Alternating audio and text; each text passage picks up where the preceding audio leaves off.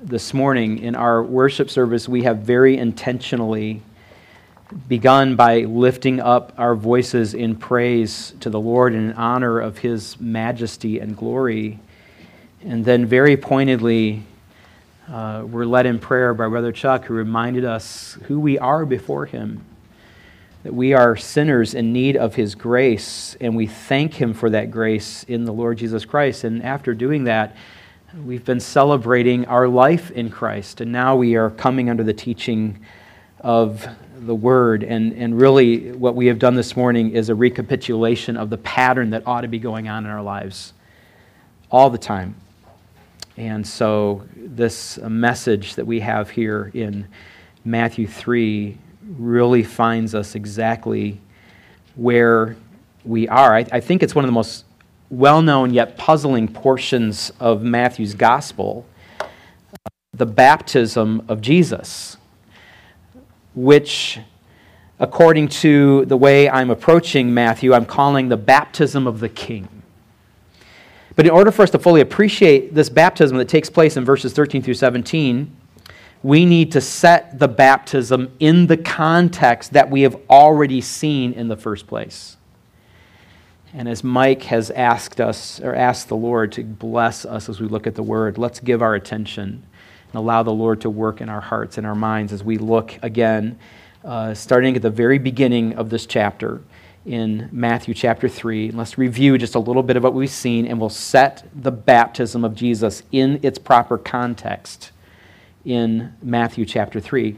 John the Baptizer is sent by God as the last Old Testament prophet to proclaim the coming king. And when the king comes to bring in his kingdom, he will bring salvation, and at the same time, he will bring judgment to those who have not turned to him. And you need to be on the right side of that divide. So John preaches, repent, for the kingdom of heaven, the kingdom that comes from God, is at hand. And that word repent is at the heart of John's preaching, and it's at the heart of verses 1 through 12 in the text. It represents the response that was needed from the people in order for the king to save them and welcome them into the kingdom instead of destroying them as enemies. It's the cry that Isaiah spoke of when he prophesied that this voice would come into the wilderness, verse 3. Crying, prepare the way of the Lord, make His path straight. That is, prepare a direct path for the king to be welcomed and received by turning from what the king despises and embrace Him and loving Him. As we said a couple of weeks in a row, the coming of Jesus is paved with repentant, righteous hearts of those who submit to Him. So for 2 weeks, we have been focusing on John's call to repentance, which has been teaching us several profound truths. First, we saw that repentance is about turning from sin and unto God by faith. Turning one direction to another direction. When we turn from the practice of unrighteousness to the practice of righteousness. When we, by faith, turn from rejecting or ignoring God's will to living lives that strive to follow God's will. Repentance is a turning. And I challenged you last week, ask God to help you identify areas of your life where you have to say, you know what, I'm going down the wrong path. I'm going to turn back to God. And as I think it was already mentioned this morning, we have a way of ignoring this, sort of setting it aside. And we need to be saying, like we just sang, abhorring all my sin and adoring only Him. And God can give us the grace to live that way. Repentance takes place when we place our faith in Jesus Christ for our salvation to begin with. We have to turn from sin and embrace Him as Savior. But after that, we become people who continue to repent and turn from wrong to right whenever it is pointed out in our lives. And this is one of the ways we actually know that the Spirit of God is alive in us. But we saw another profound truth about repentance, and that is repentance takes place always in the context of humility. And we see this clearly in John's ministry. John is calling people to repent out in the wilderness, not in a beautiful, ornate tabernacle, which there were plenty of those in Israel at that time. not in some of the popular urban centers, not in the Jerusalem temple courtyard in the shadow of the magnificent temple that Herod the Great had begun to renovate. It was still undergoing renovation by the time it was destroyed in 70 AD, actually. But in the wilderness, John was preaching, beyond the Jordan, just a little north of the Dead Sea, not even in the lush places of the north, but in the hilly, rocky desert area where homeless and nomadic people lived. And when John says later that God is able to take these stones and raise up children to Abraham, there was a lot of stones around there as visual aids. And besides this, John was dressed funny. It says in verse 4 that John wore a garment of camel's hair and a leather belt around his waist, not some priestly robe, not some fancy garment. His food was locusts and wild honey. I mean, we might feel embarrassed if someone we know saw John having a conversation with us, much less submitting to his ministry. And yet, verses 5 and 6 tell us that Jerusalem and all Judea and all the region about the Jordan were going out to him, and they were baptized by him in the river Jordan, confessing their sins. They submitted to the ministry of John. They believed he was the forerunner, telling them of the Savior. And that introduces us to a third profound truth about repentance that we saw already. That repentance involves a confessing of sin, admitting how we have specifically sinned, and a commitment to turn away from it, which is signaled in this text by baptism. You weren't hearing John preach about the coming king and making some quiet decision to obey God better. Your baptism was signaling to all who saw you get in the water, turning and going to another path, that you were coming back or coming to God in the first place in anticipation of the coming Messiah. So here come the people in droves. They're seated or standing near the Jordan, some perhaps on the other side, and they're listening to John's preaching. The Jordan in that location actually may have been somewhat narrow. And then John would call to them to confess their sins and turn to God and be baptized. So the people would press into the water. And John had his disciples, no doubt. We learn that there are disciples of John in the Gospels. He probably has his disciples helping with crowd control. And John would motion for someone to come, and here was a man perhaps from Jericho. And he would confess his sins, and John plunged him under, as a Baptist would do. And here he would motion again, and here comes a woman, maybe who had traveled all the way from Magdala near Galilee. And she would confess the sin she was turning from and signal her turn to God in hope of her Messiah through submitting to being placed under the water. And this went on day after day. Men and women and children, no doubt. Whole families, perhaps. Those from Jerusalem and from Bethany and from Emmaus and Hebron and Arimathea, and from Bethlehem, both wide and far. People coming to turn from sin in great humility, confessing their sins and committing themselves to God. It must have been a very emotional and joyful time. People coming in and tearfully confessing publicly what they have done and welcoming the Savior, the King. But in the midst of this wonderful celebration of souls returning to God in anticipation of the coming Messiah, John looks up, and lining the Jordan River bank on the Jerusalem side, I always imagine, stands the religious elites, the Pharisees and Sadducees. They are apparently not come to respond to John's call for repentance. They're there to investigate. They're there to observe the event, to find out if there's anything respectable in it, to find out how John is drawing such a crowd. And here we discover a fourth profound truth about repentance that we saw last week, namely that repentance is crushed by an elitist attitude. You will never live a life of repentance if you see yourself above repentance, if you see yourself as better than those who need to repent. We would never say, oh, I'm above repentance, but we think we have to really do something bad to make it come to that. So John cries out to them, you brood of vipers, who warned you to flee from the wrath to come? There's a lot of sarcasm, I think, in his voice there. Bear fruit in keeping with repentance And do not presume to yourselves to say, we have Abraham as our father. For I tell you, God is able to, from these stones to raise up children for Abraham. The Pharisees and Sadducees had at least two elitist claims that crushed their idea of repentance. Their first elitist claim is that they already kept the Jewish law with perfection. Everything we know about them leads us to believe that that's what they thought. At least in their minds, they kept it with perfection. They had figured out a way to appear perfectly righteous in front of other people. I mean, what is there to confess? But the reality was that they had just as much sin in their lives as the next guy.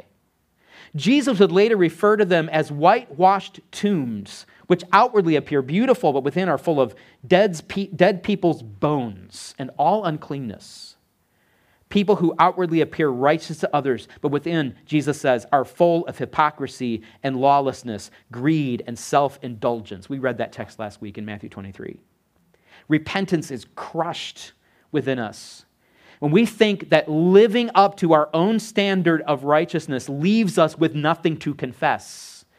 So John tells them, bear fruit in keeping with repentance, not the fruit of your own standard of righteousness. We can all produce that kind of fruit. But the fruit that is produced in our lives when we're honest about ourselves in front of a holy God, about how sinful we are, and we are in the habit of confessing our sin to Him and turning back to Him, our lives produce a different kind of fruit, a genuine fruit, when we live this way, fruits of kindness and patience and humility and true goodness. It's really hard for us to be down on everybody else because they're not as holy as we are. We're constantly having to confess our true sin before God. But John knew that the Pharisees and Sadducees' elitist claim to their standard of righteousness would crush any thought of their stooping so low as to come into the water with John and be baptized. What would all of these sinners standing around think of me if I actually got into that water? That's what they thought. I don't know if we've ever thought something like that. If I go forward, if I show that I have a problem, what is everybody going to think? It tells us whether or not we have built this facade that needs to be ripped away. These Pharisees and Sadducees would have to admit that they were not as holy as they pretended to be. And of course, the other elitist claim that these religious leaders made is that they could trace their lineage back to Abraham. And they were certain that God would never keep a genuine child of Abraham out of the kingdom. But John reveals the false nature of that claim when he says that God can make children of Abraham from these stones if He wanted to. God is not impressed with what family we come from or what social status we are in or how respectable we might appear to others. He wants us to admit who we really are in His sight and turn back to Him and know His forgiveness. And John may seem like he's being very harsh here in his response to these religious elites. In fact, without being familiar with the text, when you read it, you're kind of surprised that he just takes off after them so harshly. But he's not really here refusing to create safe spaces just so that they feel uncomfortable. John knows that judgment is coming. And that brings us to a final profound truth that we saw last week about repentance that we see in this account. Turning from sin and coming to God is an opportunity that one day will expire. And woe to those who do not respond to God's first call. Because the kingdom is at hand, judgment is at hand.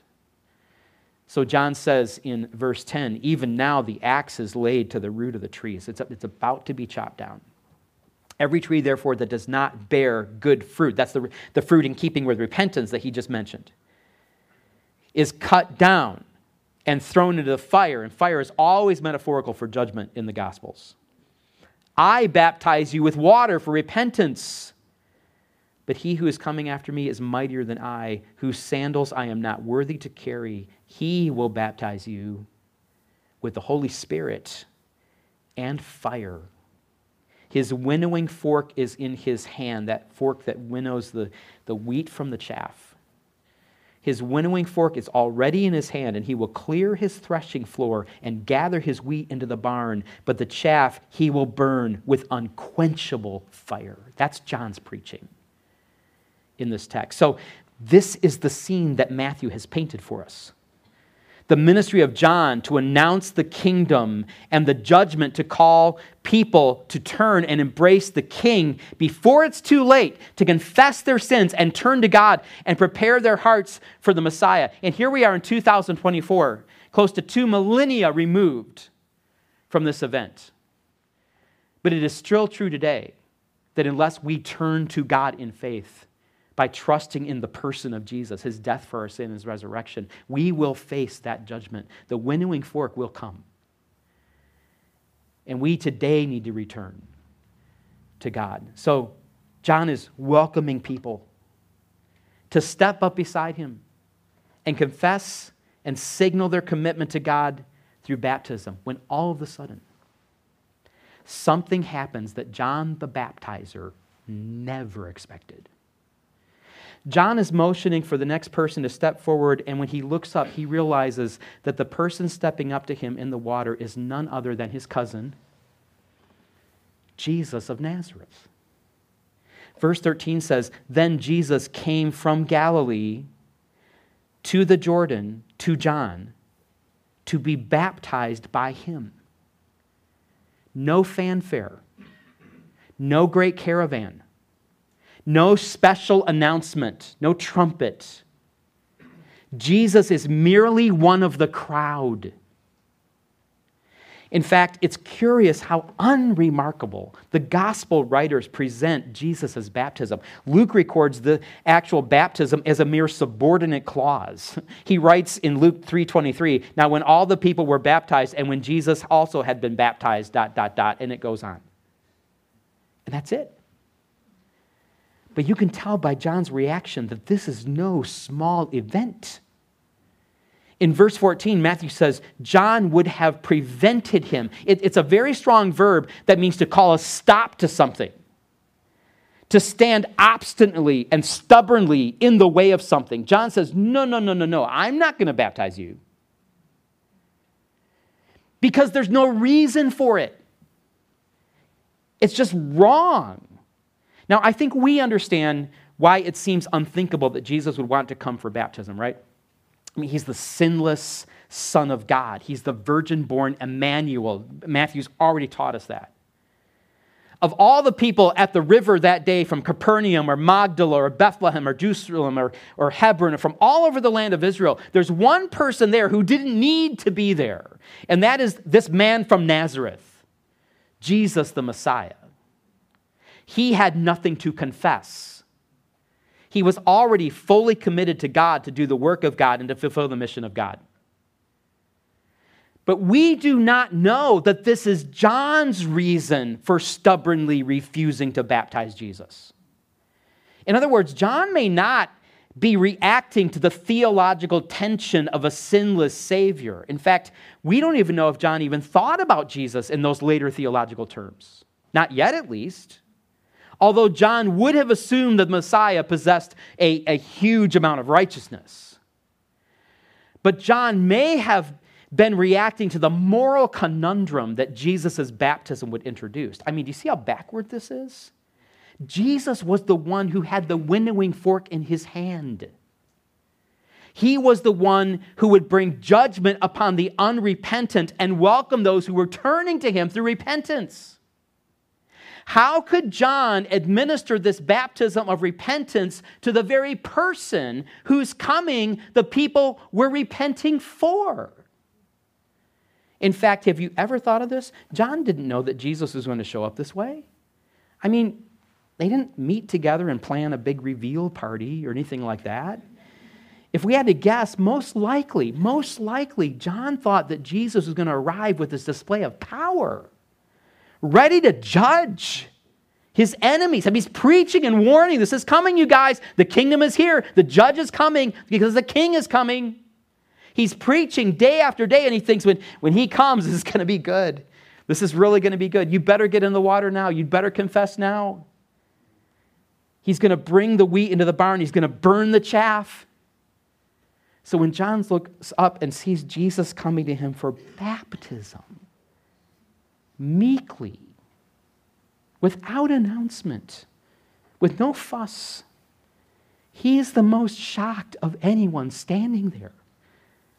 The people waiting for their turn probably started to wonder what was going on. I mean, maybe they started whispering to one another, who's that guy John's talking to? What's he saying there? Is there something the matter? I don't think he wants to baptize him. They couldn't figure it out. But all we learn from John is that his struggle with baptizing Jesus is personal. John says literally, if you look at the text, I myself need to be baptized by you. And you are coming to me? The first time I performed a baptism, it was for a dear brother who was 30 years my senior, who had been raised to be Presbyterian all his life, so he had come to faith in Christ as a boy, but before that he had been sprinkled in the Presbyterian church. And now late in life, he had come to believe by conviction that as a believer, he needed to be immersed. He needed to be baptized as a believer to declare his allegiance to Christ. So I baptized him, and he became our church member, and later he became one of my deacons. But I was so nervous about baptizing him, not only because it was my first baptism, but I was baptizing a brother in Christ who had been faithfully walking with the Lord longer than I had been alive. And I told him that. I said, you scare me, I told him.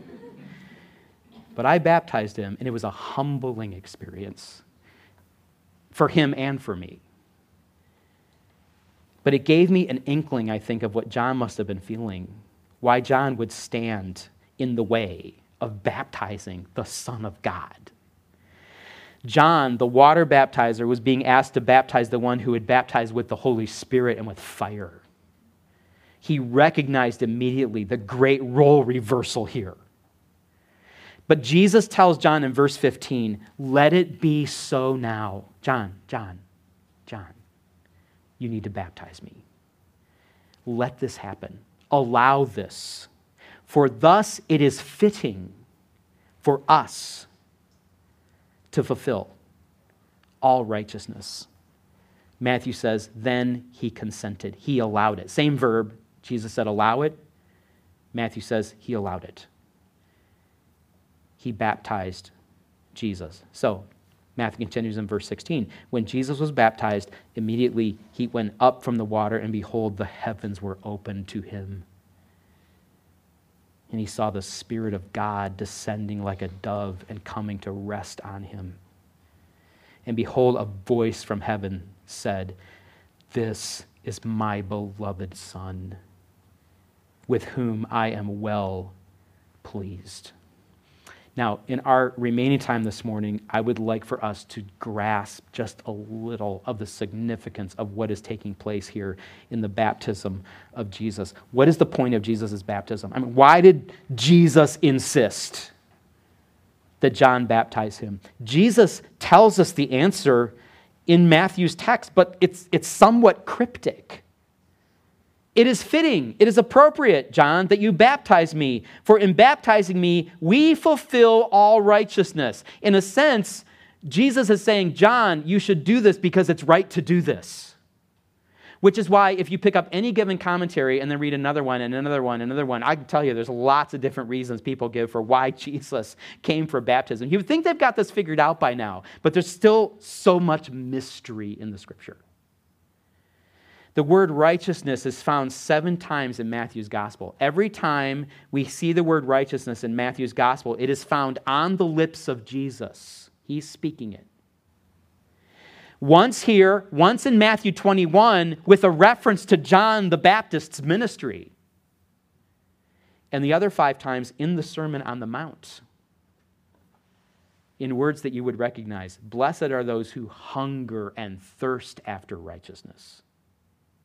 Matthew 5:6. And Matthew 6:33. Seek first the kingdom of God and his righteousness. To fulfill all righteousness is to be consumed always with doing what is fitting in the eyes of a perfectly righteous God. To hunger for righteousness, to seek after it, so that to do the right thing that pleases God at every moral crossroads, it is what fulfills all righteousness. It's not that this one act is going to fulfill all righteousness, but this is one of the acts along the way of fulfilling or filling up the righteous life that God the Father wanted Jesus to live. In what then does that consist? What consumes the Lord Jesus in this text? What consumes you and me this morning? Do we yearn to do the next right thing? Not just if we happen to stumble into it, but we actually think ahead about that. Thinking and doing and loving what delights the heart of a righteous Father. But Jesus' statement only leads us to ask the same question another way. What was Jesus' baptism necessarily, or why did it necessarily fulfill all righteousness? Well, there are at least three wonderful ways that Jesus' baptism helps to fulfill the Father's righteous will for his Son, the King, who came to save us. And I know, by the way, that we're more toward the end of our time, and I've got three wonderful ways that this baptism fulfills all righteousness. But really, I'm not going to spend much time on each of these. When we see these wonderful ways, I think you'll agree it causes us to love the Lord more as our Savior. And it causes us to follow his example more. We get it. He never asked us to do anything he hasn't already done. So what are these three wonderful ways that Jesus' baptism fulfills all righteousness? The first one is this: through a humble identification. We see Jesus coming to be baptized, and we respond as John does. You shouldn't be here, Lord. This is not for you. You have no sins to confess. You have nothing to turn from. And yet, here he is going into the water, submitting to the baptism of repentance. Why did he do it? Because Jesus came to save those who needed to repent. And he was at home among those who were turning to the Father. If anyone was justified standing on the shore and looking on, as the Pharisees and Sadducees had set themselves up, it was Jesus. He could have stood there like the Pharisees and Sadducees, inspecting the troops, seeing who was turning to him through faith, noting who was coming into the kingdom, giving approving nods. But it should put each of us to shame to realize that the only one who had the right to stand aloof came eagerly and willingly into the water, taking his place alongside sinners with no elitist attitude whatsoever. What was he doing being baptized with no sins to confess? Well, the same thing he would be doing on the cross with no sins of his own to confess. The cross was not just an instrument of his death, it was an instrument of execution for crimes committed. And Jesus had no crimes of his own. And one hanging there who was executed with him made the observation, we are being executed for crimes we committed, but this man has done nothing wrong. Just like people could have said in the river that day. Jesus hung there and died, not a victim, not a martyr. He gave himself for our sins. Dying for us, identifying with us, representing us. And in the same way that Jesus would ultimately die for sins that were not his own, here in the water he submits to a baptism of repentance for sins that were not his own. Alistair Begg, which by the way has a remarkable sermon on Luke's account of the baptism of Jesus, remarks that some people think the purpose of the church is only for them to come together, to have their own community, to read a certain book, sing certain kinds of songs, so they can escape from whatever scumbags are still roaming in the culture.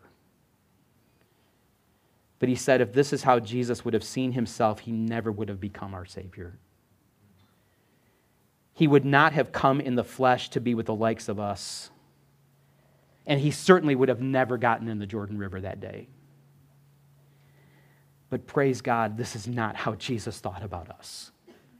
If you and I had been in the water that day, coming to repent of our sins and declaring our commitment to God, our Savior, the Lord Jesus Christ, the King, would have been with us in the water. And we love him all the more for it. But his example convicts us that we cannot stand aloof on the shoreline of our culture, looking on at sinners with an elitist mindset, unwilling to associate with them. We must be willing to embrace the lost and live with them and show them what it looks like to repent and follow Jesus. Jesus' baptism helped to fulfill all righteousness because it was a humble identification with those whom he loved and those he came to save. But there's another wonderful way that Jesus' baptism helps to fulfill all righteousness, not only simply through a humble identification, but also through a submissive dedication. Remember what we saw earlier about the baptism of repentance? The dynamic of repentance, or turning from sin back to God, is both a confession of sin and a commitment to follow the Father's will. Yes, Jesus had no sin to confess. But by going through the water of baptism, he was declaring his submissive dedication to the Father's will for his life and work. It was already in his heart. He was already committed to it, but he was declaring it. And what was that work? Later, Jesus would say, the Son of Man has come to seek and save the lost. And he lived out that mission in multiple ways, in ways that often puzzled people. He was criticized for eating with tax collectors and sinners. Some of the most unsavory people followed him. He became close with the poor. He went around healing people and meeting needs and always insisting that he was there to do the will of the Father. John the Baptist was bewildered by this. It's remarkable. Like I said earlier, he probably thought that Jesus was going to come and overthrow the Roman Empire and reign with his enemies under his feet. He's preaching this message. He's waiting for it to happen. Jesus' disciples spent 3 whole years with him, and they still thought that. And of course, we know from reading Revelation that Jesus will return in that fashion. He is going to come, a glorious king, and overthrow his enemies and welcome us into the kingdom. But his mission in his first coming was remarkably different. Here is Isaiah's suffering servant.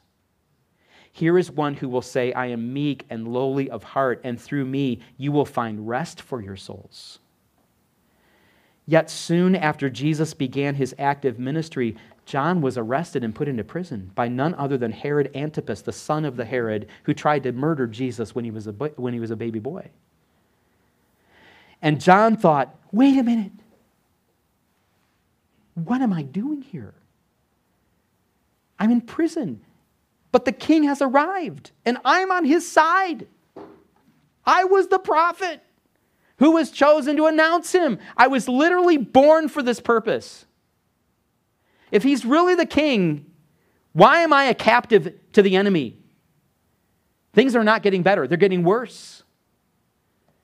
And this must have been an emotionally low point in John's life, a time of real discouragement, because he had baptized Jesus and had heard the Father from heaven identifying Jesus as the Son of God. And yet Matthew 11 says that John sends word through his disciples to ask Jesus, are you the one coming?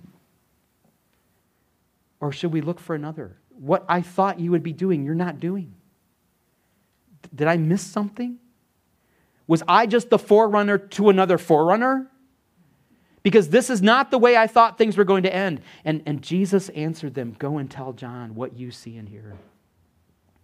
The blind receive their sight. The lame walk. Lepers are cleansed, and the deaf hear. And the dead are raised up, and the poor have the good news, the gospel, preached to them. This is why Jesus came. This was his mission. He came for the blind and the lame and the poor and the diseased and the dead. And this moment in Jesus' life, his baptism, marks the beginning of his ministry. And after a 40-day period of testing in the wilderness, which begins Matthew chapter 4, Jesus would serve the people he came to save while moving every day closer and closer to submissively giving himself to the Father and to the world as the crucified Savior. And so again, I wonder if we see our own lives in the same fashion Jesus will say in chapter 16, verse 24 of Matthew, that the one who comes after him must also deny himself and take up his cross and follow him. A submissive dedication for sure. Yet it's easy for us with the cares and distractions of the world to be satisfied that we are carving out time to add the will of the Father to our already packed schedules. But what Jesus models for us is a life that is submissively dedicated to one path, and everything we do is found on that path. These are wonderful ways that Jesus' baptism fulfills all righteousness. They help us to love him, and they challenge us through a humble identification with sinners and a life submissively dedicated to serve them and to bring them to the Father. There's one final way, and this is not what Jesus does, but it's how the Father responds to his devotion. All righteousness is fulfilled through a divine affirmation. God the Father, delighted with Jesus' humble identification and his submissive dedication, breaks into the phenomenal world, blending for a few moments in time and space things above with things below. Matthew reports, and when Jesus was baptized, immediately he went up from the water, and behold, the heavens were opened to him. And he saw the Spirit of God. And John saw it too. He reports this in the Gospel of John.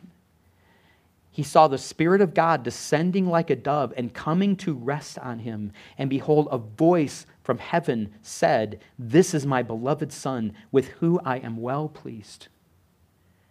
Here the heavens are opened in a small way, like they will be rolled back in Revelation 19, when Jesus comes to reign.